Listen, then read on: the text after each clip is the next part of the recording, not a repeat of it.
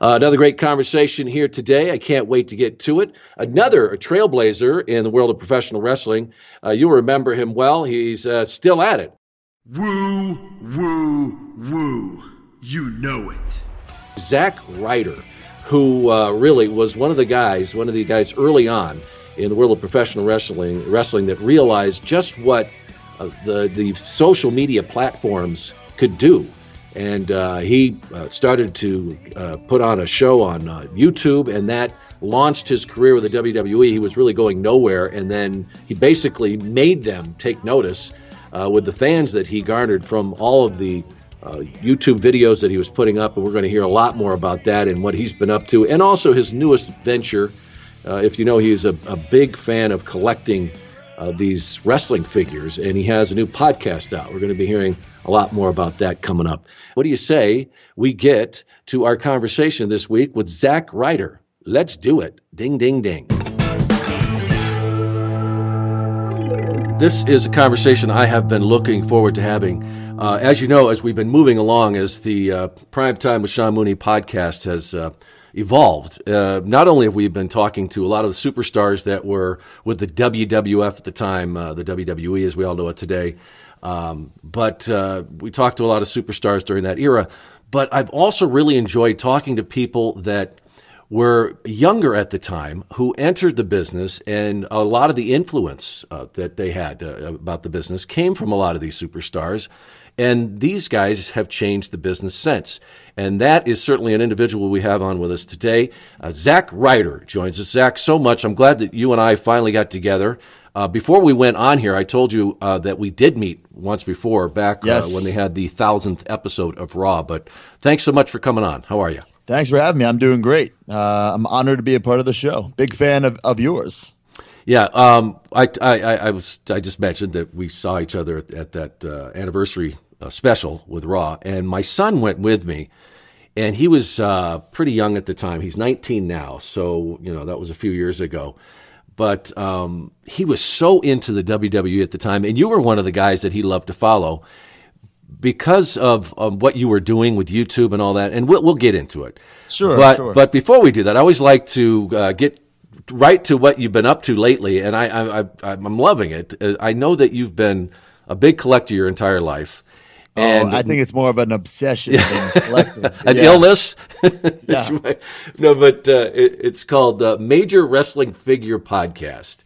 And how did this all come about? Is this the evolution of Zack Ryder? That you knew one day this was going to happen? Well, Curt Hawkins and I, we love figures, and we talk about them literally every day through text or in person. And we decided, why don't we just do a podcast about figures? Because there's a lot of other fans out there, a lot of other collectors out there. So let's try to, start this little community about, because we're all grown men here collecting figures. You know what I'm saying? Yeah. And of course, there's kids out there playing with them. But there's a lot of adult collectors who they either have their figures from their childhood or they're collecting the new Mattel figures.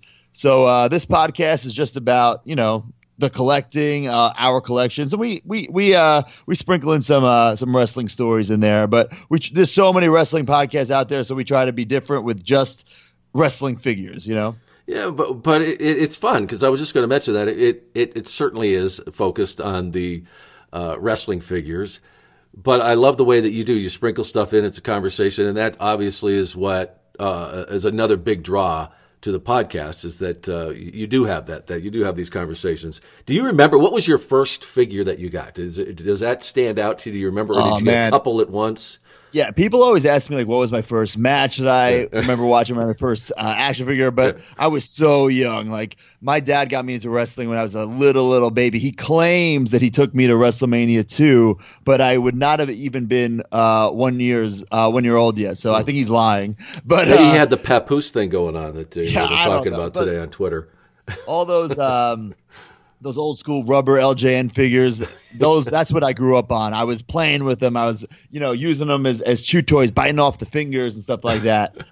But that my whole childhood is just wrestling. That's all I remember. Well, I have to tell you, Zack, one of the greatest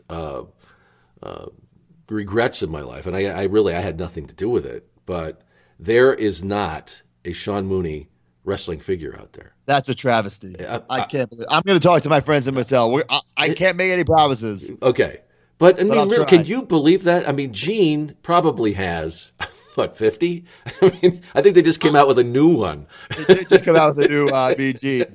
I wouldn't say 50. He's got a couple, though. He's definitely got a couple. Well, but yeah, that's kind of BS. Well, and you being a collector, right? You would know that if there was one, how rare that would be, it would be worth who knows how much money. I mean, hey, Zach, you can get. I think they sell my the collector's cards. You know those baseball cards. Right. Yes. You can get $2-3 on eBay for one of those that are signed. Don't feel bad because there's all the fans who wait at the airports to try to get us to still sign the Topps cards and I'm like I collect this stuff so I know that these cards are worthless. So these poor guys are waking up at 5 a.m. to try to get everyone to sign their Topps baseball cards, and then on eBay they're selling for $5. Right, yeah. So I mean, I guess you got to sell 100 cards to make a lot of money. Well, when people they send them to me, I mean, still, I mean, I left the WWF, Zach, in 1993, and these cards still show up. And it's been more since I started doing the podcast, but I'm not kidding you. Over the years, they would just come from all over the place. England, because UK was big over there, but. They'd send me these cards, and I remember one of my friends told me, they send you these cards, and you sign them, and you send them back to them? I said, well, if somebody has taken the time to track me down and sent a self-addressed envelope with a stamp on it, the least I could do is sign that thing and send it back to them. He's like, well, they're making money off you. I said, yeah, $2? I mean, I guess over the years, I'd probably have amassed 500. You're too nice of a guy because the same thing happens to me, and I don't send them back. Really? Because then it confirms that I live there. Yeah, but they've never come to my home. I had a production company here in Tucson for a while, and then they send them. I work at a local station here out here in Arizona. That's a little different. Show. Yeah, no, that would be scary. I don't feel as bad. Yeah, but you're right. You have a good point. It's just a little scary when they know where you live. I do feel bad when I don't send it back. No. I'm not cold-blooded. But I can't do it. I can't confirm, and then they'll tell their friends, "Ooh, just go to the mail and send something to Zack Ryder, and he'll mail it back." Right. I can't confirm that. Well, you have quite a following. I mean, you have 2.2 million Twitter followers. I don't have. I'm coming up on. I think I'm a little over 8,000 now, Zach. So it's not a problem in my life. So I think all the Twitter numbers and all that stuff. I think it's bogus. Well, it's pretty impressive, though. I'll tell you, there's not a lot of people who do. Helps, Yeah, no kidding. Okay, so let's get into it because I always love to when I have people come on because most of them are just incredibly fascinating stories. You're no exception here, and many of them are very inspirational. I know you grew up on Long Island. Isn't that funny how we say that? You don't say in Long Island. You say I grew up in Arizona. I'm glad you said that because a lot of people say in Long Island. I'm like, no, it's on Long Island. Yeah, that's true. And in Merrick, a town. Yes. See, I spent a lot of time back east, not just because when I was working for the WWF, but I lived in the city for about 6 years. So I know that area very well. I had a lot of friends who lived out on Long Island, and it's a great place to grow up. It's really a lot happening out in that area. Yeah, I liked it because, it wasn't in the middle of New York City. You could just take a train 45 minutes and be in the hustle and bustle, but it was a nice, suburban neighborhood. And it was a great childhood for sure. Yeah, and I imagine that obsession with wrestling, not just with the figures, but the business itself started early on. You said your dad got you into it even before you knew it. It sounds like. Right, and he was taking me to all the shows at the Nassau Coliseum, or I went to WrestleMania 10 at Madison Square Garden, or SummerSlam 91 at Madison Square Garden. So it was great being in New York and having so many events there. I felt like that you could go to a show every month if you wanted to. Oh, exactly. I mean, we had shows everywhere. I mean, remember the Nassau Coliseum, right? Alfred and I would go down to Madison Square Garden every month, and we'd do these shows. Right. Remember back then we did Superstar Billy Graham was also our third man, which was fun. We're doing shows with him because I had heard the lore of him. And this is before his health really started to decline. It was tougher. You see with those guys, their bodies just fall apart at some point. But it really was. If you lived in that area in New England, because they also did shows every month at the Boston Garden, and it was a great way, because you got to see these guys all the time. I don't remember how expensive they were, but what a great time to grow up. I mean, is that those memories vivid with Superstars and Wrestling Challenge? Still, absolutely, for sure. And even now, like the wrestling figures that I buy, it's only like the old stuff. I'm not buying like the Dean Ambrose. You know what I'm saying? Like, I'm going back and I'm only getting like the old stuff, because that's my childhood. That's what I remember. That's what drove me to get into this business. Yeah. And I can't say why I love it. I just know that I do. It's just like this indescribable feeling. And it's ever since I was a little kid, I just knew that I wanted to be in WWE. And like as I grew older and I didn't grow out of wrestling, I think people kind of they didn't really take me as seriously. Like, well, okay, now like you're in high school, like you have to apply to college. Like, what are you really going to be? I'm like, no, like you don't get it. Like, I'm going to be in WWE, and I'm not a super positive person. Now obviously I set goals and stuff like that, but like I was a skinny little kid who wasn't very athletic in high school. Like, I had no business saying that I'm going to be a WWE superstar, and now I understand why people didn't take me seriously. But I knew, hey, once it's graduation, I'm going to find a wrestling school. I'll go to community college. I worked out a little deal with my parents. I would go to the college and they would pay for my wrestling school. Mm-hmm. And I mean, I don't necessarily believe in fate, but everything kind of happens for a reason, and it all worked out for me. And I got signed like very, very early into my independent career. Like, I got signed when I was 20 years old. Yeah, that's amazing. I don't know if a study has ever been done, but I think I could base it on this podcast of talking to many of the superstars. I think that if they did a study and they asked these successful superstars, did you have backyard wrestling? I think that the percentage of how many actually ended up doing well in the business would be pretty high, because that shows an incredible devotion. And I know you did the same thing, right? Oh yeah. And like I was such a loser. Like, and I was like, because when I was in high school, wrestling wasn't cool. This was after the Attitude Era. The Attitude Era had just ended. And so like when I was growing up, like kindergarten, first grade, everyone was into like the WWF, like Superstars, Wrestling Challenge. And then like the mid 90s, everyone kind of got out of it. Mm-hmm. And it was just myself and like my brothers. Like, we kind of liked it. Well, no, we loved it, but there was no one else that we could really share it with. Yeah. And then like 97, 98, like 99, it was like now everyone was wearing the Austin 316, DX, NWO. And then like with a snap of fingers, they just stopped. And it was just like, me and a close group of friends, like just all alone. And that's when we started doing the backyard wrestling. And obviously don't try this at home. It's definitely was not safe, Obviously we were not trained by any means, but that's what I loved doing.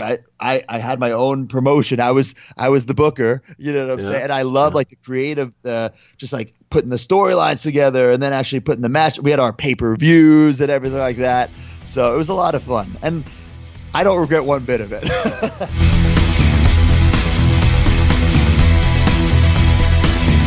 Zach, we still have a lot more to talk about, but I'm going to take a quick break here. I know we're a ladies' man. I know you're very happy where you are right now, but I know that you were something else with the spiked hair and the woo woo woo, right?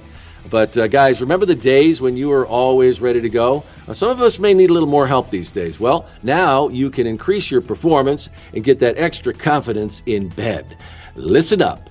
BlueChew.com. That's right. That's blue, like the color blue. BlueChew.com brings you the first chewable with the same FDA-approved active ingredients as Viagra and Cialis, so you know they work.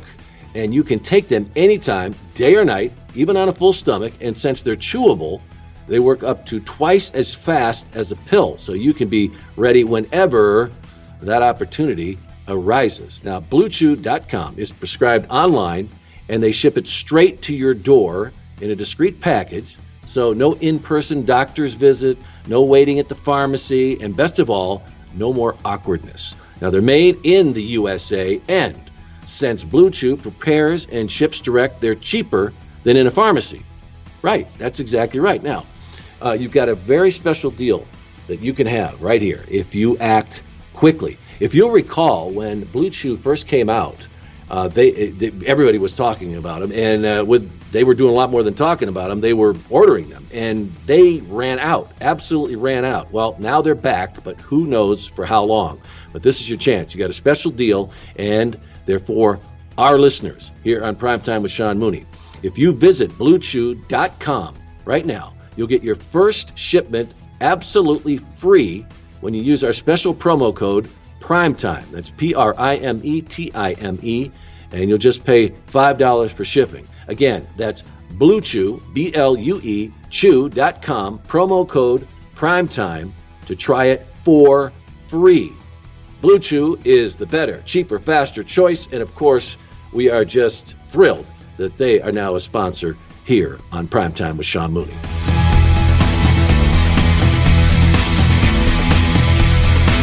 Well, and you mentioned that you got signed very early on.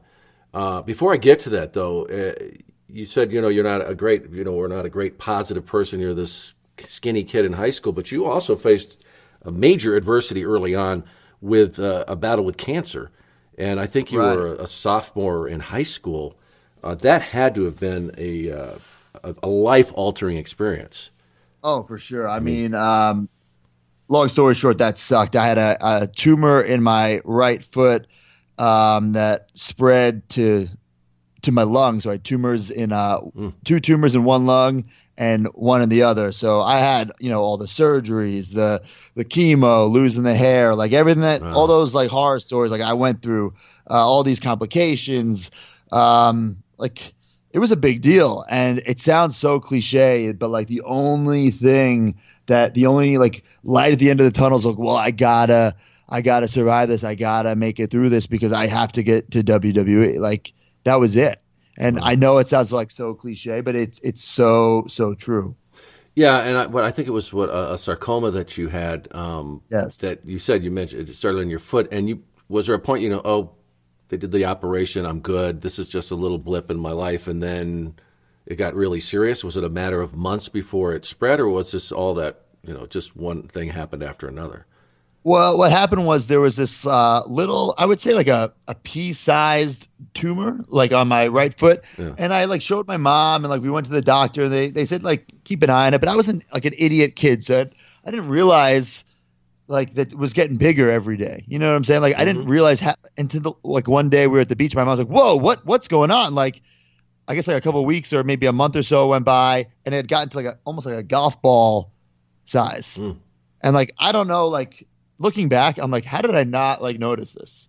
Yeah. But I can't make any excuse. So anyway, we went to the doctors, and they ended up removing it, doing the biopsy, everything. They realized it was a cancerous tumor, but they thought they had caught it early enough that no chemo or anything would be needed. But they said that if this type of cancer is a synovial sarcoma, I don't know how they knew this, but if it were to spread, it's going to spread to your lungs. So you need to get a chest x-ray every month. And that's what we did. And just about a year later of getting it every month, we saw the two tumors in one and one in the other. So we caught it like as early as you could catch it. Wow. Right. Yeah. But that meant, the cancer was in the blood, and now the chemo, it was needed. It was 100% necessary. Yeah.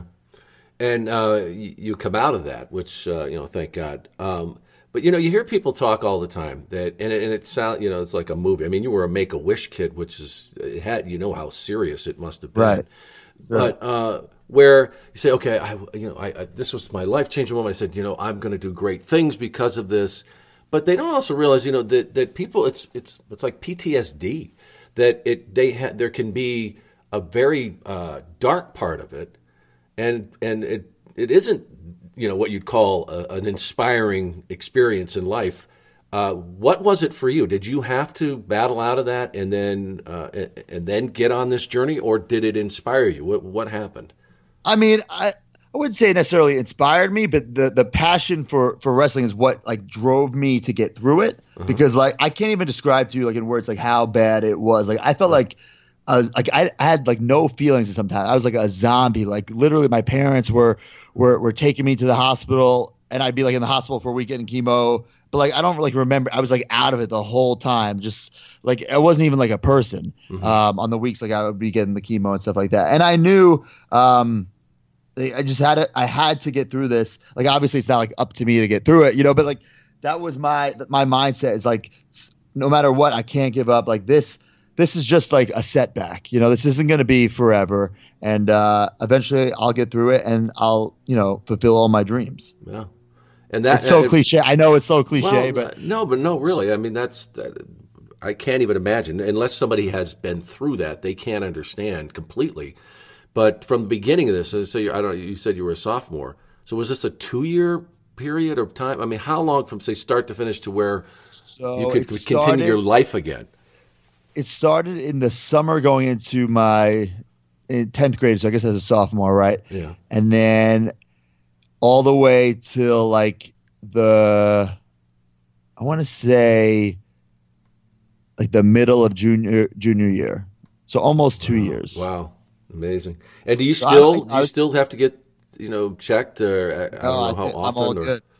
All good. That's incredible. Yeah. I'm very, very blessed. Yeah. And so you get through it and you said your parents were probably thinking, yeah, we know he's got this obsession with wrestling. They probably even encouraged it because they knew the positive impact it had during that. Sure. But was there a point where they said, okay, all right, Matt, you're good at this point, so now we go do the things that adults do. You go to school and you're going to have a career and work 8 to 5 somewhere. Did they let you follow that dream? I mean, my parents were both completely supportive. My mom, she's a mother, so she's looking at her kid who's like 160 pounds, skinny, saying like he wants to be in the WWE when like the rest of his friends are applying to colleges. Yeah. I understand her concern looking back. Yeah. But like I said, they paid for my wrestling school. I went to Nassau Community College. All right. I basically just went so they paid for my wrestling school. Like, not the smartest move. I didn't take it seriously. Yeah. And I wouldn't recommend that to anybody. Yeah. But at the time, I needed no plan B. I needed to make sure that this worked no matter what. And like I said, not the smartest thing, but that's what ended up working for me. So I started wrestling in September of 2003, and I got signed to WWE in February of 2006. So, I mean, very, very shortly after I started, I got signed, and I'm very, very fortunate. Yeah, no kidding. I mean, we talk about the thousands and thousands and thousands of young people that want to do it. Right. And just to get through a school and then, there's a lot of these guys, they can do independent shows but to actually, and I don't know if it had to do with your geography where you were and, that proximity to the shows that were happening there, maybe your connection to, was it Mikey Whipwreck who trained you, but how did you, start making that next move? Because that's a real short period of time when you're training and then suddenly you're actually a professional. Right. So it's a combination of all those things, actually. Around that time, WWE was doing these weird like online tryouts where you'd sign up online or you'd apply online. They pick a couple people and they would do tryouts before random live events. Mm-hmm. And they were doing one on Long Island. And Mikey Whipwreck, he was my trainer. He was also in the original ECW, who was very good friends with Tommy Dreamer, who was like the head of like signing new guys to developmental contracts at the time. Mm-hmm. like right below John Laurinaitis at the time. And he put in like a little, like, hey, maybe these kids should be in this tryout. I'm not saying he got us in, but I think he got us in. You know what I'm saying? Yeah. And so we went to this tryout. It was before a live event at the Nassau Coliseum. Curt Hawkins and I. And it was we did horrible. We did not do well. We were not 100% prepared for what was going on, but I think they needed to sign someone from these tryouts, and we were wearing matching gear, and I think they're like, let's just sign those 2 kids who look alike. Yeah, they look good. Yeah, because like there was some people like wearing like sweatpants and like gym clothes, and we were like all done up in our matching tag team gear. Okay. And I mean, that's what I think happened, because I thought when I left that tryout, I thought for sure, I'm like, well, it's cool. Like, I'll get another tryout one day. Good blah blah experience. blah. Sure, good learning experience. And like a week or so later, I'm pumping gas, and Tommy Dreamer calls me and tells me they're hiring me, and I got to go to Georgia for developmental. Wow. That must have been a great day. Now, was Curt somebody you just met at the school? Were you childhood friends? How did you guys It's become... like we had the exact same life, like a half hour apart, and never knew each other. Apart. Except he was like an athlete in high school, and I wasn't. I was a backyard wrestler. But we started at the same wrestling school, New York Wrestling Connection, and at first we hated each other because we were like the same size, we kind of looked the same, and we were more like competition for each other than anything. So like, well, I don't like this guy because he's kind of like me. I got to make sure I'm a little better than him, and vice versa. And one day it was someone's idea, like, hey, you guys look alike. Why don't you be a team? And like, I don't think anyone gets in the business like, I want to be the tag team for the world one day. You know, that never even crossed my mind. But then we started hanging out. We realized we both had this love for wrestling figures, and then we started being like friends outside of the business, outside the ring. And that really helped us, form our team and put everything towards that. Yeah. That's so funny. So you had the same life a half hour apart, but I guess it was destiny. I was shows and stuff, but never knew each other. That's crazy. I always find it interesting because this was past my time by a number of years, and I knew how it worked back in the day, how guys were brought in. They still had somewhat of these independent operations around the country still existing, and so they could spot talent. And of course, people would send their 3/4-inch tape or their VHS in. People would look at them, but it was a different order.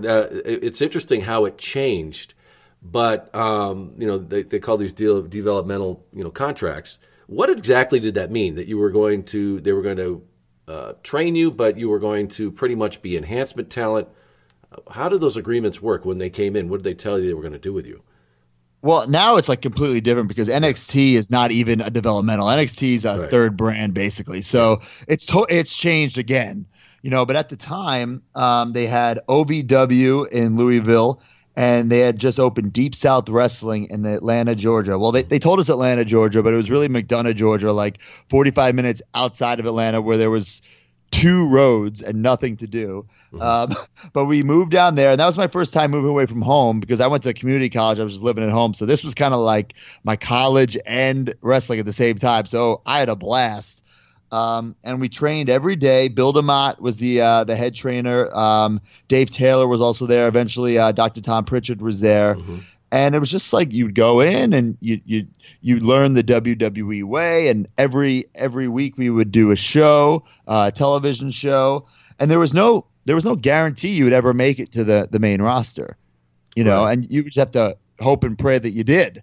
And while I was there, I saw a bunch of my buddies who I thought were extremely talented get released, never even got to make it to WWE. So there were no guarantees that you would ever make it.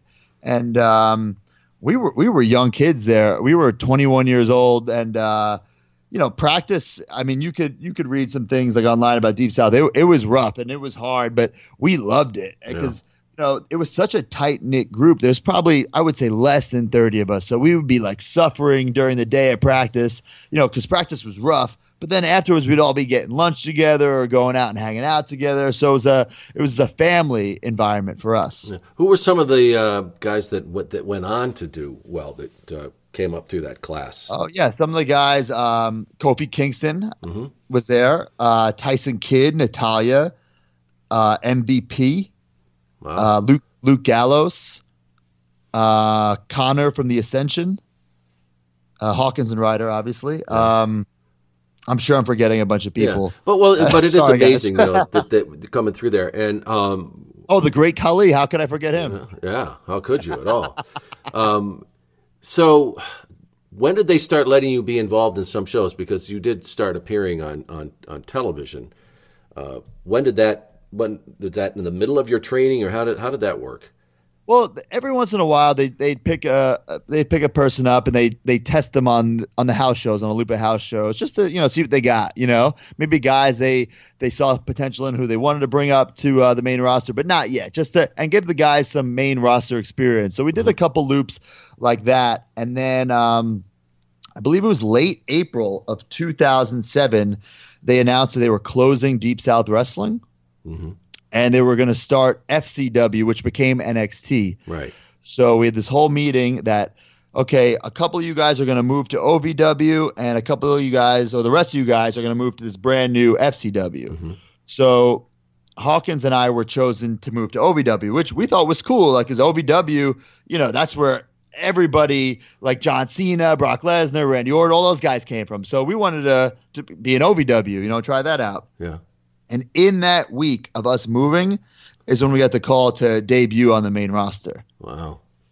Yeah. And that was May 2007. God, that must have been a whirlwind. Oh, my God. It was just amazing, even, like you said, to sign a contract. But after, having this dream, what was that to get the call up? I guess you'd liken it, they call it getting called to the big show. Oh, for sure. Yeah. I mean, it's one of those nights that I'll never ever forget. We were booked to be like enhancement talent, yeah, and who got the upset win. You know what I'm saying? Like almost like 1, 2, 3 Kid style. Yeah, and then it just stuck. But we were the Major brothers. We were supposed to be twin brothers there. Yeah. Brian and Brett Major. I was Brett Major, and it just never really took off. Mm-hmm. Because we had been pitching that we wanted to be like an 80s style tag team, but be heels, because like the white meat baby faces in 2007 were getting booed out of the building. Uh-huh. So we wanted to be so over the top, goofy and happy that people hated us. But they wanted us to be over the top, goofy and happy, but have people cheer us. It just didn't work. Yeah. Yeah. And you knew that. Right away. It's funny how they let you know. Yeah. And within a couple of months, we were just sitting in catering every week, just eating that catering, eating that free food. And at the time, we still had to go to OVW. So we would do all the OVW commitments, do our WWE commitments, go back and forth, back and forth, back and forth. But there was really nothing for us on the main roster. Mm-hmm. And every so often, a bunch of writers and producers from WWE would go down to OVW and just see who's down there, see what everyone's got down there and see where everyone's at. And I remember we were at SmackDown and we knew they were all coming the next day, all the producers and writers. And we went to Michael Hayes and said, hey, like tomorrow, what should we show you? I mean, you know what we do. Like, we're here. Yeah. Like, what are we supposed to show you? And he said, like, I don't know, show me something different, Yeah. And we had this crazy idea, Hawkins and I, we had all this Edge stuff, like Edge shirts, Edge merchandise, and we were genuine fans of Edge. Like, why don't we be Edge's lackeys? Why don't we pitch to be Edge's lackeys? Mm. And so we had a practice match the next day, and instead of so we would treat it like a real show, like the entrance music, you do an entrance, and you would even cut a little promo for the writers. So instead of our generic Major Brother music, Edge music hit. Mm-hmm. And then we came out dressed as Edge, and we cut a promo or a little skit pretending that we were on the phone with Edge. Like, I forget exactly what it was. Something about like getting his coffee, basically being his little errand boys, Yeah. And they loved it. Wow. They loved it. And that kind of got the ball moving for us to become the Edgeheads. Edge was out with an injury, and we had to pitch it to Edge, and we didn't really know Edge I was at gonna all. Ask you, when did you? It's like a high and by kind of relationship. Yeah. And I think either Hawkins got his number or his email and pitched him the idea. And I want to say within a couple weeks, we were debuting in the main event of a pay-per-view dressed as Edge, helping him win the World Heavyweight title. Yeah, that's very cool. And I know you've gotten to know Edge over the years now and know what a really great guy he is. Oh, the best. And I've had a chance to work with him and Christian a couple of times on their show and gotten to know them a bit. And I just love a lot of times to sit around, and Tommy, is a really close friend of theirs, and to hear them tell these stories about their coming up and them, going. Trying to get their way in. And I remember them telling a story last time. They're kind of talking about the first time they encountered a big superstar and how they approached him. And Christian, I can't remember who the superstar was, but he said he went up to him, and kind of sidled over to him and said, "Hey, yeah, I'm a professional wrestler too." And it was like the dumbest thing he ever said. Right. And the guy's like, "That's cool. Good for you, man." And but I'm sure that when you pitched this thing to Edge and you finally got to meet him and realize, he's another guy that's just working and wants to help people along too. Was that pretty much your impression once you got to know him? For sure, and he totally helped us because I truly believe that if we didn't become the Edgeheads, that Brian and Brett Major would have been released within 6 months. Yeah. Because during that time, I've been in WWE for over a decade now. I've seen a lot of people come and go, and there used to be these mass releases at every couple months, and I for sure believe we would have been in those releases if it wasn't for Edge taking a chance with us. Yeah. So I owe him.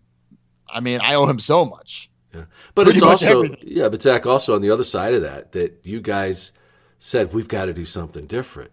And I've told the story when I was when I auditioned as an announcer, and they used to bring people up to Stamford, and I was living in New York City at the time, and I took the train, and I was an outsider to the business. I didn't know a whole lot about it. I did a lot of homework over a period of about 2 weeks, and I went up there, and I can't even remember how many other guys were auditioning that day, but I remember that Bruce Pritchard was there, and I think Vince was back in had come over to do, I don't even know if he was paying attention, but I knew that I had to do something different to stand out from these guys because everything was you read this, you do a little play-by-play, you have you sell the broom, and I had thought about on the train, what if I get a chance to do something? I came up with this stupid skit that I would, and I remember they were just getting ready to dismiss me.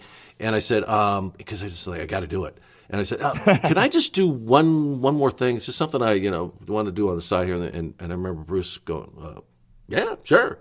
And I did this. And to this day, because I know Eric Bischoff had auditioned, not at the same time, but he talked about later, and he didn't get called back. I really believe that was, coming up with that stupid whatever the hell it was, at least it stood out. And that's, right. I think that's a classic example of what you talk about here. You guys realize we got to do something for them to notice us. And and it's great that as it went on that Edge appreciated it too. But, I think you got to give yourself credit. And I think people listening that, take that to heart. That's something, hey, you got to stand out, find something. It may not even make any sense at the time, right. But the fact that you took that shot, right? And it worked. So going up, what was that, did you feel, okay, maybe we got a shot now? Maybe we're going to, really crack this roster?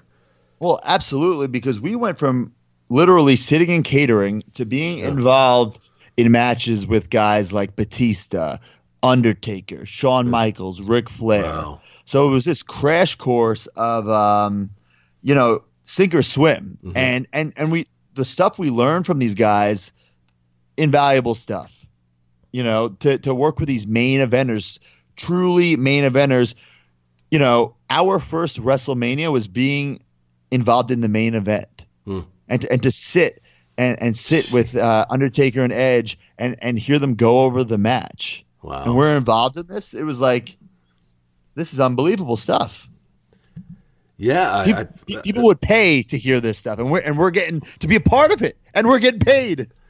Yeah, what else is fascinating too, because and I have to imagine for you because you were a super fan, and to be around these guys, and I'm always fascinated. Like, how do you keep your shit together? I think it's the best way to put it, because when you're around these people and you have to be, you got to perform.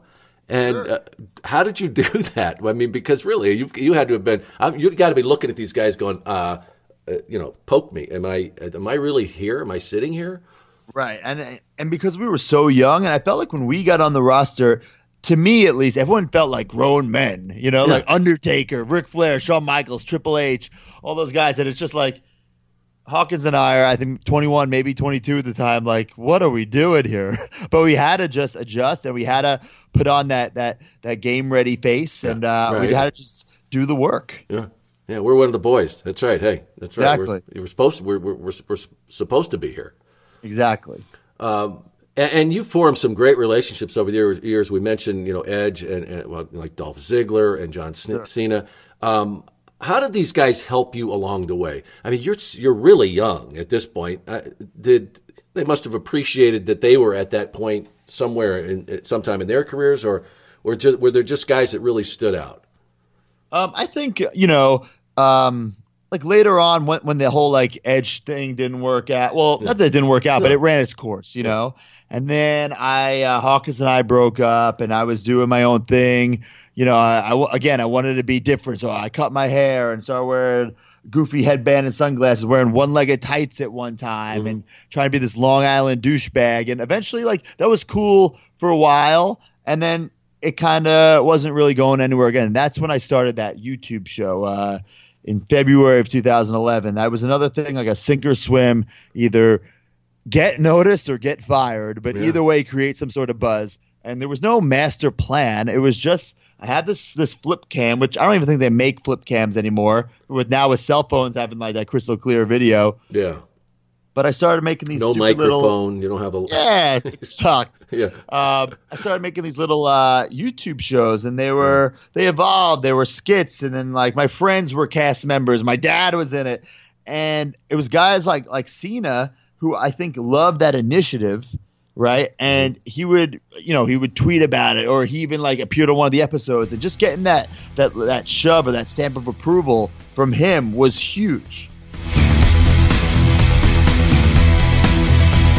Zach, that is awesome. And I want to get to another subject here. But before we do that, I want to take time out to speak to all of my very smart business people out there listening to PTSM.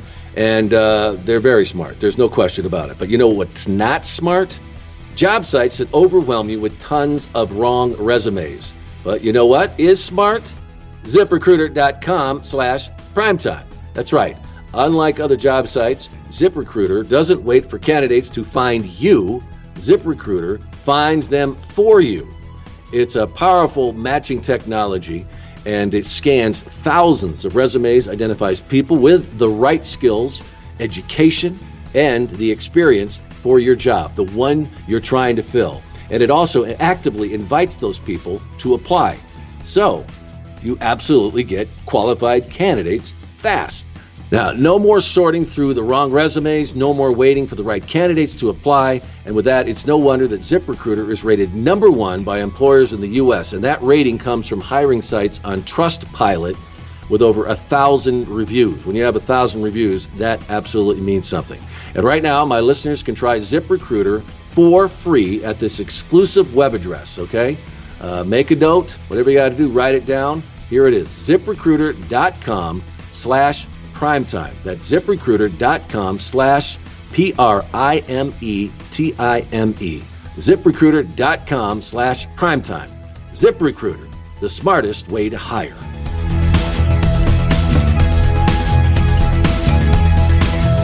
I also want to talk about how, I don't think people really understand the competition at that level.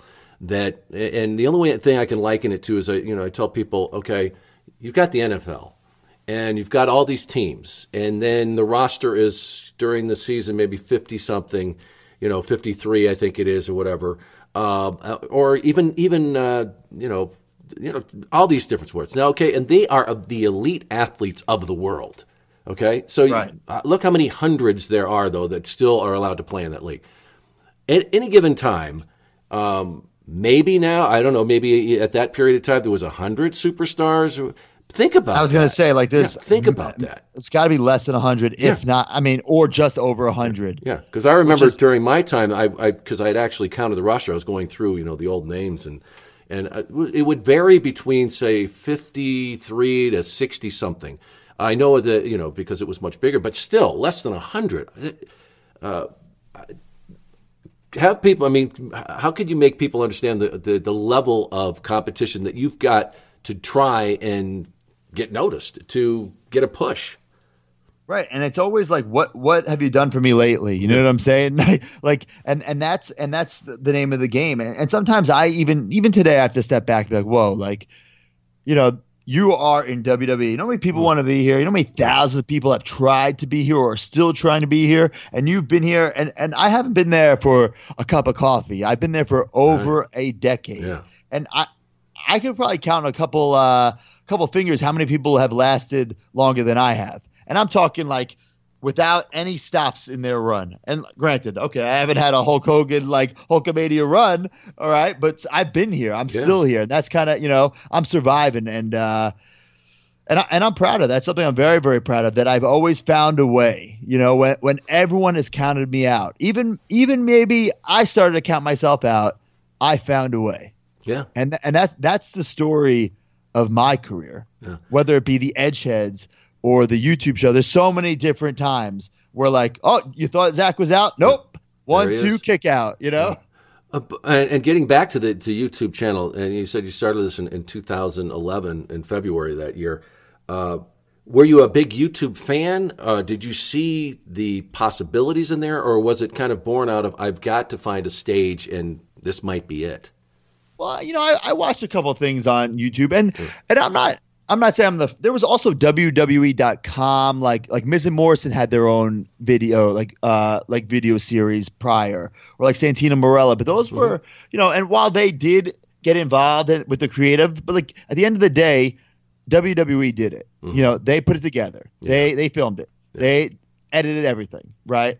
This was all me. And I'm not like this tech savvy guy, believe it or not. So I was teaching myself how to edit on iMovie, how to even upload it was impossible at first. And I just knew I needed to create some sort of content, show everyone my voice. Because if I wasn't on TV, they how would they know what my personality is? How would they know what my character is? All that BS. Yeah. I needed to create some sort of, not only a creative outlet for my mind, but something for me to get out there, like a promotional tool. Yeah. And that's what it was. And it snowballed. It completely did. And in ways that I guess could have hoped for, but never really imagined. Yeah.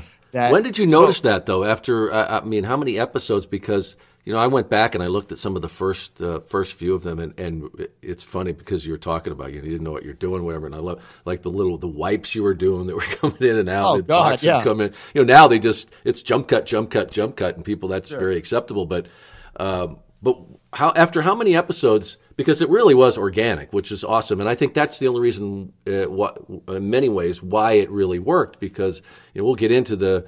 When the WWE kind of put you in a situation where you had to go to the YouTube channel, but after how many episodes really did you start to see like, holy, wait a minute, people are actually watching this? I would say so. I started in February. I would say by like WrestleMania that time. So I think that's like episode 7 or so. Because I remember there was a press conference, a WrestleMania press conference. And someone who was in the media, he went up to John Cena, The Miz, and Triple H on the red carpet and asked about my show. And they all said something, and I used that footage like on my show that week. I'm like, this is actually taken off. And I did something with like they had made a Zack Ryder T-shirt, and I did something where if you bought the shirt and tweeted me a picture, I would mail you an autograph. So I was really mailing people these autographs. And I think between the autographs and me doing my own show, like you said, it was authentic, and fans saw that it was me doing it, me trying, me pushing myself, me just trying to get noticed, and they wanted to be a part of that. Yeah. And for instance, they would bring Zack Ryder signs to the shows, and then I would have someone screen grab like Raw, and then send me that picture, and then I would post like sign of the week. Yeah. And it would entice fans to bring more signs because they wanted to be a part of this Ryder revolution. Yeah, and in some ways, and I'm not taking anything away from your talent here, but it was also a way. People don't like to be told this is what you have to like. You know what I mean? Where as the WWE say, okay, here is this storyline, and this is we're going to give it. They got through you, and you helped that it happen. You basically got to start to create your own storyline in this. And they got to control it by telling the WWF or WWE, sorry, I still go back. But you know what I'm saying? They were able to, with the chants at the arenas, and after you couldn't ignore it. Right. You can't take that out. You can't unsweeten it, Right, and they were chanting "We want Ryder" to shows that I wasn't even at, and that was such a great feeling. It is, and were you also smart to these other social platforms? Did you use Twitter as well? Were you with that?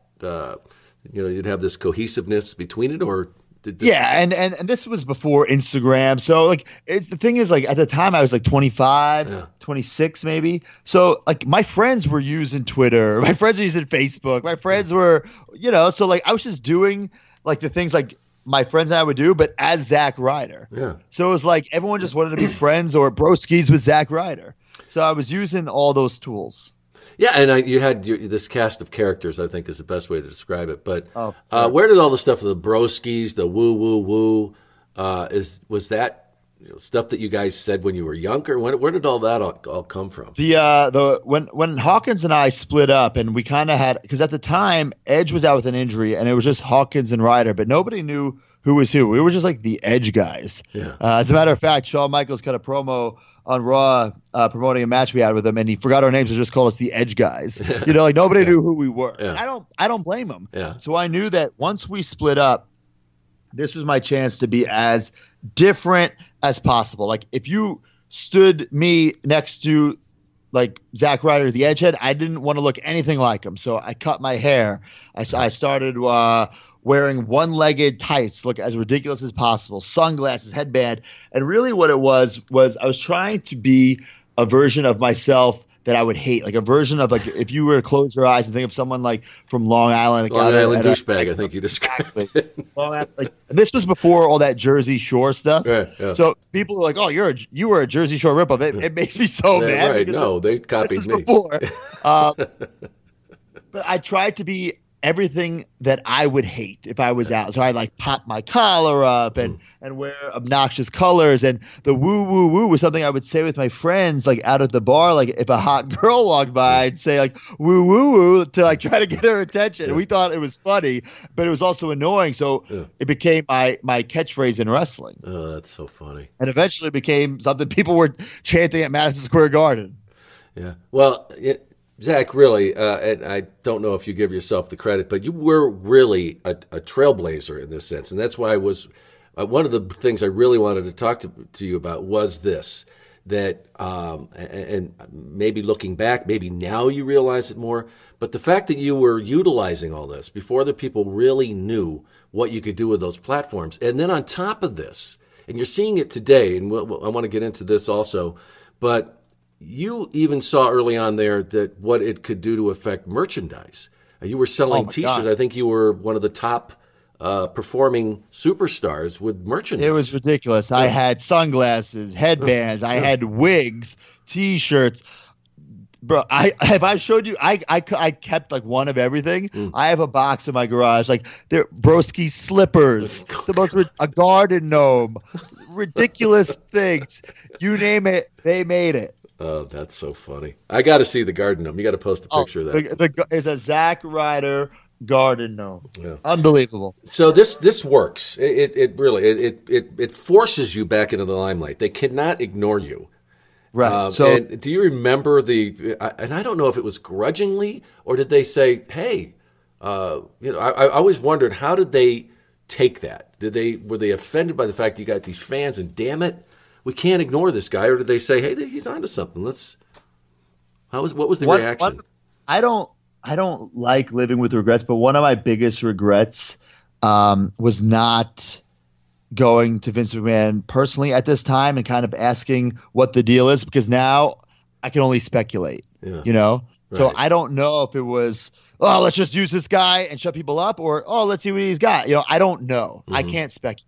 And that I wish I would have found out for myself. Yeah. And that's on me, But they ended up they did start to use me. And, I started the year as nothing, being forced to start this YouTube show. I ended the year as the United States champion. Yeah. So 2011 was a hell of a year for me. And then it all kind of started going downhill. Yeah, well, that is you're not a unique story there, and as we mentioned about how things work, they turn on a dime in the WWE, and there are a few exceptions. There's certainly, you've got the John Cena's and the guys that have been able to ride the wave and it never crests. But this is the way it works. How do you at this point, because I think you said it was about a few months in, maybe, I don't know, 4 or 5 months in, and they already were coming to you and say, hey, we want to bring your YouTube channel to our YouTube channel. They'd made a deal. But did you know then that, God, they're going to ruin this? Because it's not going to have that organic feel. It's not going to be my viewers anymore. It's going to be a product of WWE. At first, they wanted me to move the channel to WWE.com or move my show to WWE.com. I said, absolutely not. Like, that's not cool. Like, people don't go to WWE.com to watch. Yeah, they go to YouTube to watch, their cool videos, Yeah. So I said, like, absolutely not. I said, no way am I doing this. And I was starting to get a little bit of balls, because, like, what I was doing was working. Mm-hmm. And I was I was gaining confidence in myself and gaining confidence in what I could bring to the table. Right. And but a year had gone by of me doing the show, and it was presented to me that WWE was going to do their own YouTube channel, and that my show was going to be like the show, or that was like the selling point, because there was no other show at that point. Yeah. It was just me. So I guess and you had the numbers too. Right. So I don't know exactly how it was presented. I wasn't involved in any of those meetings. But also, when I started this YouTube show, I didn't want to have a YouTube show. I wanted to get noticed, and that was it. You know what I'm saying? Like, that was it. So once I won the United States title, I think that was a perfect ending. Yeah. You started from the beginning. You worked up a whole year. You won the title. Now you're on TV. Goodbye, YouTube show. Yeah. I was done. And like I said, I was the one filming this, writing this, editing it. So on my days off, this is all I was doing. This was my life. It was to somebody watching it, it'd be like, oh, this probably just like 5 minutes. But no, it took me all 2 or 3 days I was home. Yeah. So I didn't want to do it anymore. Not because I don't want to put in hard work, but it got me to where I wanted to be. I wanted to be on TV. I wanted to be successful. And I was in that spot. I was done. Yeah. But it was kind of presented to me like, we're bringing this to WWE's YouTube channel, and you have to do it for another year. I'm like, another year? Oh, God. I'm like, oh, my God. I'm like, and in the first year, what made it so successful, I was doing things like tongue-in-cheek. I'd be climbing over a fence, and somebody would be like, Zach, what do you do? And I'd say, I'm trying to get over. or some big jacked-up guy would push me, and I'd get in his face and say, nobody pushes Zack Ryder. So I was doing a lot of things like that. Yeah. But nobody pushes Zack Ryder except Vince McMahon. Right. Yeah. You can't do those kind of jokes. Give me a push. Like when you're the U.S. champion, it's done. Yeah. And you can't take shots at WWE while you're on the WWE channel. Yeah. It's not gonna happen. Yeah. And I expressed my concerns, and I was promised that I would, here's another thing. I would still have to film, edit, and do all the work by myself. Oh, gee, thanks, guys. Yeah. But I would. Now it became a job. You know what I'm saying? Because I tried every week. I put it up like, let's say Thursday, right? But sometimes it was up at 3, sometimes it was up at 4, sometimes up at 12. But now it had to be in like the day before early, so WWE could approve it and upload it and do all the logistics. So now it was a job, and now there was pressure, and it just was not fun anymore. And now in the second half, the second 50, there's a couple gems, a couple good segments in there, but the heart and soul of that show is the first 50 episodes. Yeah, and did you monetize your channel? I mean, at that time, I did not because I did not because I don't own Zack Ryder. It's a WWE intellectual property. Oh, really? So I didn't even want to like get into that where now I was doing something illegal. Yeah. As a matter of fact, a number of times my videos were shut down for using WWE footage.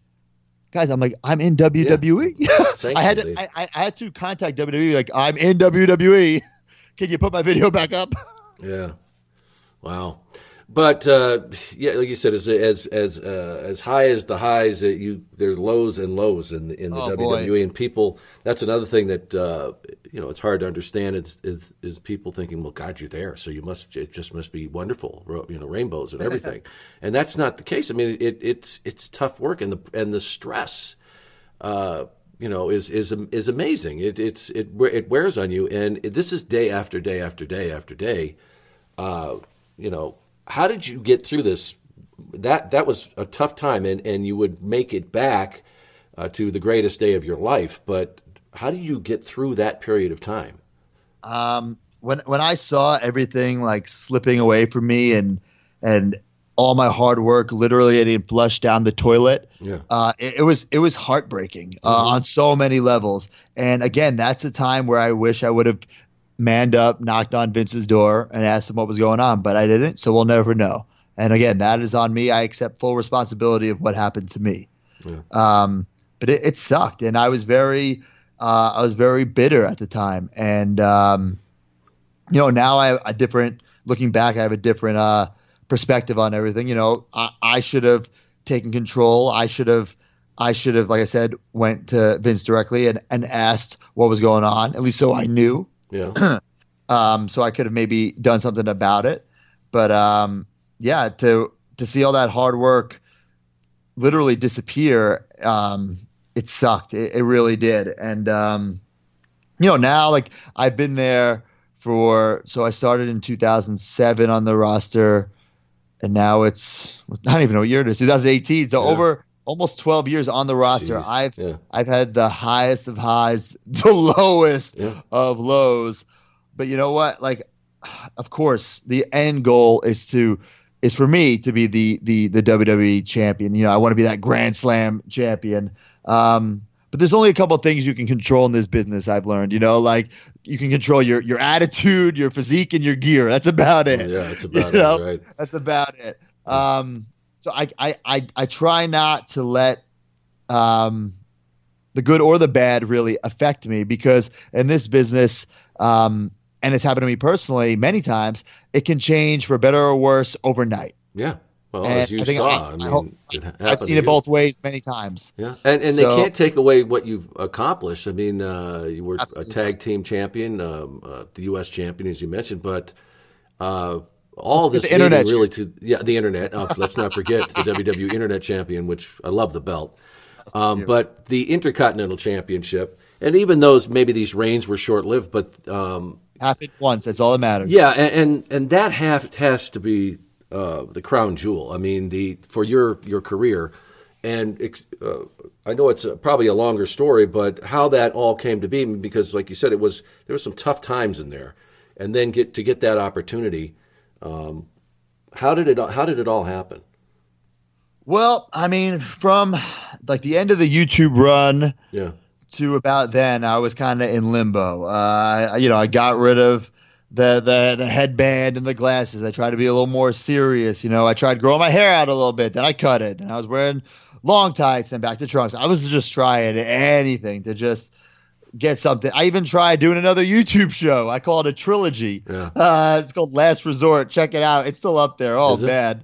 Oh, boy, is it bitter. How many episodes?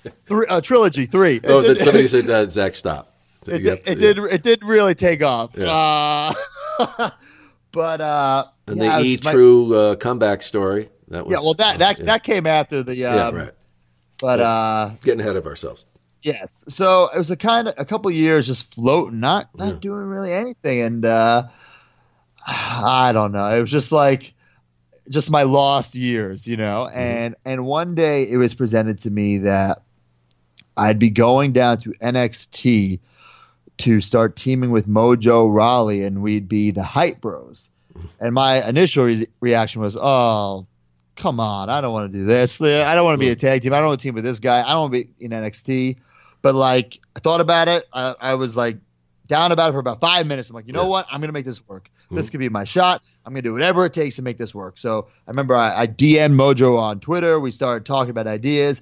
And for about a year or so, I would be going to NXT on all my off days. So I would do all the WWE commitments, whatever live events I was on, the TV shows. And then I would go to NXT and do all their TV shows, all their live events. So I was going from 20,000 seat arenas to going, to 150 people in an armory. Yeah. Yeah. So it was like, oh man, I just had to just bite my tongue, swallow my ego, and make it work. You know what I'm saying? Yeah.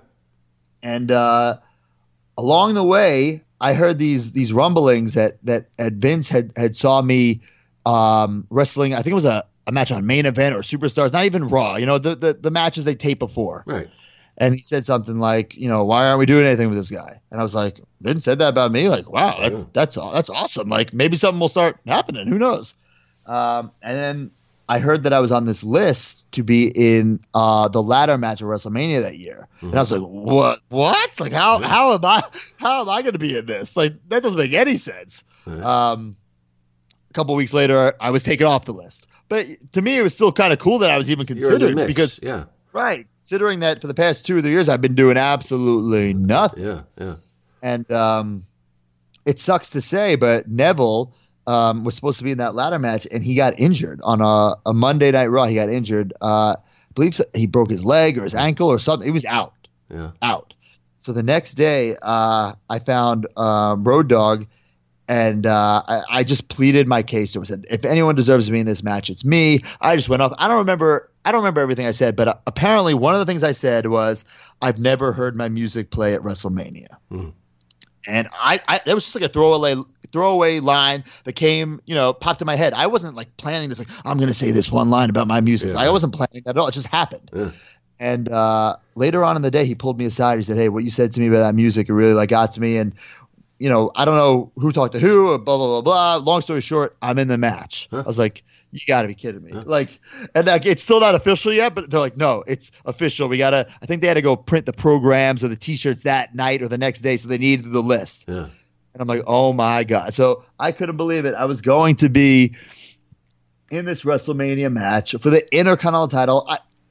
I've been in like a giant, like 12-man, I think it was a 12-man tag or a 10-man tag at WrestleMania before, but I don't really count that. It was like Team Teddy Long versus Team John Laurinaitis. Yeah. So I came out to Teddy Long's music. I was wearing a T-shirt with Teddy Long's head on it. Doesn't really count, right, Yeah. So to finally, be at WrestleMania having a match, hearing my music play, that was going to be my dream come true. And then I win? Yeah. Oh, my God. Right. Oh. So how did that like you said, how do you go from just getting in the match to them saying, we're going to work this angle with him? We're going to. And I don't know exactly what happened. Yeah, I don't know. Really? I don't know if they wanted a feel good moment. I don't know if they wanted a surprise, but they got both. Yeah. And that place exploded when I won, whether it be people being happy or like, what the hell just happened? And my dad genuinely jumped the barricade and slid into the ring, which created a whole nother moment. Like, that is like, to me, like, when I think of like my greatest moment in WWE, it's me hugging my dad, like holding that Intercontinental title in the middle of the ring at WrestleMania. Jeez. And luckily, like, I'd been around for so long, my dad had been around so long that all the security guys knew him and didn't attack him. Yeah, right. And we know what happens when you go in the ring. They jump like, It's fair game, yeah. And then in typical Zack Ryder fashion, I lost the title the next day. I don't know, but they can't take it away from you. Right. I mean, those credentials, that's Hall of Fame worthy, Zach. Dare I utter this, but I'm telling you, and really, not just the fact that you lasted as long as you have in the WWE, but you've contributed a great deal. And I mean this, that's one thing, and I've had a conversation, I had a conversation with my son the other day. I said, that's what really stands out to me about Zach, is that he is such a great example of that persistence and that never give up and having a dream. And, I'm going to be proven right here, I think, at some point in one day. But really, I think that certainly could happen with you. Before I let you go, though, I wanted to ask you your thoughts on what we're seeing happening now with, like what we saw outside of Chicago with Cody and the Young Bucks with the All In, and the fact that these guys are really controlling their own destiny now. The business is changing in a sense that these guys are calling the shots, and it's for everything from now being able to create their own events and promote them, the amount of merchandise these guys are selling, and it's theirs. Nobody else is grabbing a piece of this. I wanted to get your thoughts on where you see this going and what these guys are doing right now. I'm super proud of those guys, especially Cody. Cody is one of my best friends. To see him not only successful but happy, I love that for Cody. And what they're doing is great, not just for them, not just for the fans, but for the business.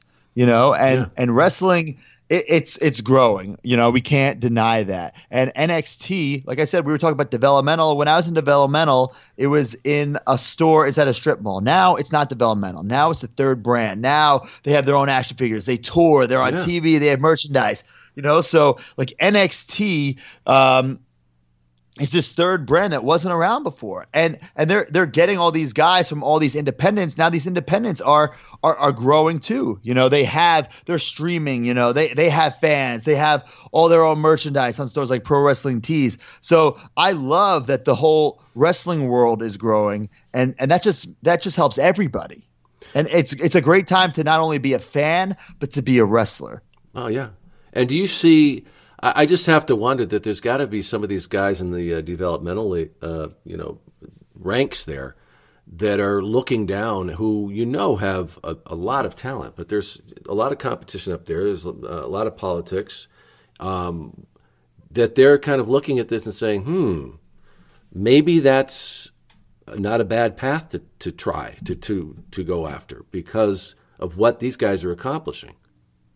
I mean, at the end of the day, if someone's making money and is happy, like good for them. That's all that matters, And I know for me, like I said, I think Cody, what he's doing, I'm so proud of him. And for all the guys in NXT, like they're super duper like hungry and talented down there. Like they put on those takeovers, and then it's hard for the WWE roster to follow it the next night, So everyone is trying to one up everybody else in all avenues and all departments, and I think that's what's going to make this business thrive and get more popular than ever. Yeah, and I think it's good all the way around. I think it's forcing everybody to raise the bar, whatever side you're on. I think it's great for the WWE. I really do, because these guys are getting bigger stages. I was at that event, and I'm telling you, it was just amazing. And I think that a lot of these guys are starting to realize, like you did earlier than other people did, that you can create that direct contact with these people now. If you give, for example, with Twitter, somebody puts a comment up there, and you either like it, retweet it, or make a comment, for God's sake, you've got that guy for life. And that was not the way it was done before. The promoters handled everything and how that interaction was. I just think it's great all the way around for the business. Absolutely. And to your point, like back in the day, if you wanted to talk to a wrestler, you'd, maybe write them a letter, and maybe you'd get a response, and maybe that response would actually be from them. But now, like, there's a possibility they could just write back to you on Twitter.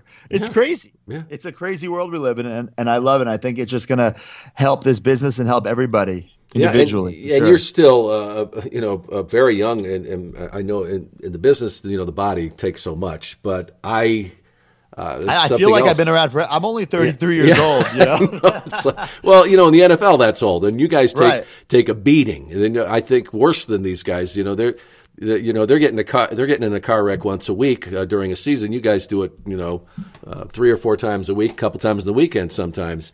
But I have a feeling that you're certainly not done yet, and the fact that you stay up on everything that's happening. And with these new opportunities out there, folks, just stay tuned for what's next with Zack Ryder, because I believe there's still a lot more to come. Yeah, I mean, my motto is I have two. It's still here and always ready, and that's what I got to be. Whenever it's my turn, whenever something changes, whenever I'm called, I need to be ready 100%. 24/7, 365, and that's how I live my life, live my career, and it's paid off so far. I'm always ready for that next moment, that next opportunity, and as like cliche as it sounds, like I have to be able to make the most of any opportunity I'm given, and that's what I've made a career out of doing. Yeah, you absolutely have. So tell our listeners once again, how can they listen to the podcast, and however else they can get in touch with you. Well, I'm on Twitter at Zack Ryder. The podcast, the Major Wrestling Figure Podcast, comes out every Fridays wherever you find your podcast. We also have a Twitter, Major WF Pod.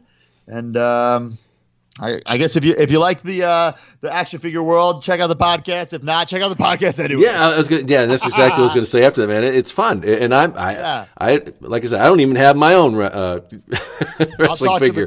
Yeah, you got to do that for me. But really, folks, it's a fun listen, and you're going to learn a few things about the collecting business. But Zack, really, it's been a real pleasure talking to you. And I, from my heart, man, I believe that you were part of these individuals, one of these individuals who really helped change the business in the fact of how that platform, and it's awesome. And like I said, folks, I know Zack Ryder ain't done yet. Not yet. 1-2 kick out. All right, Zack, thank you so much. Talk to you soon. Thank you. Thanks.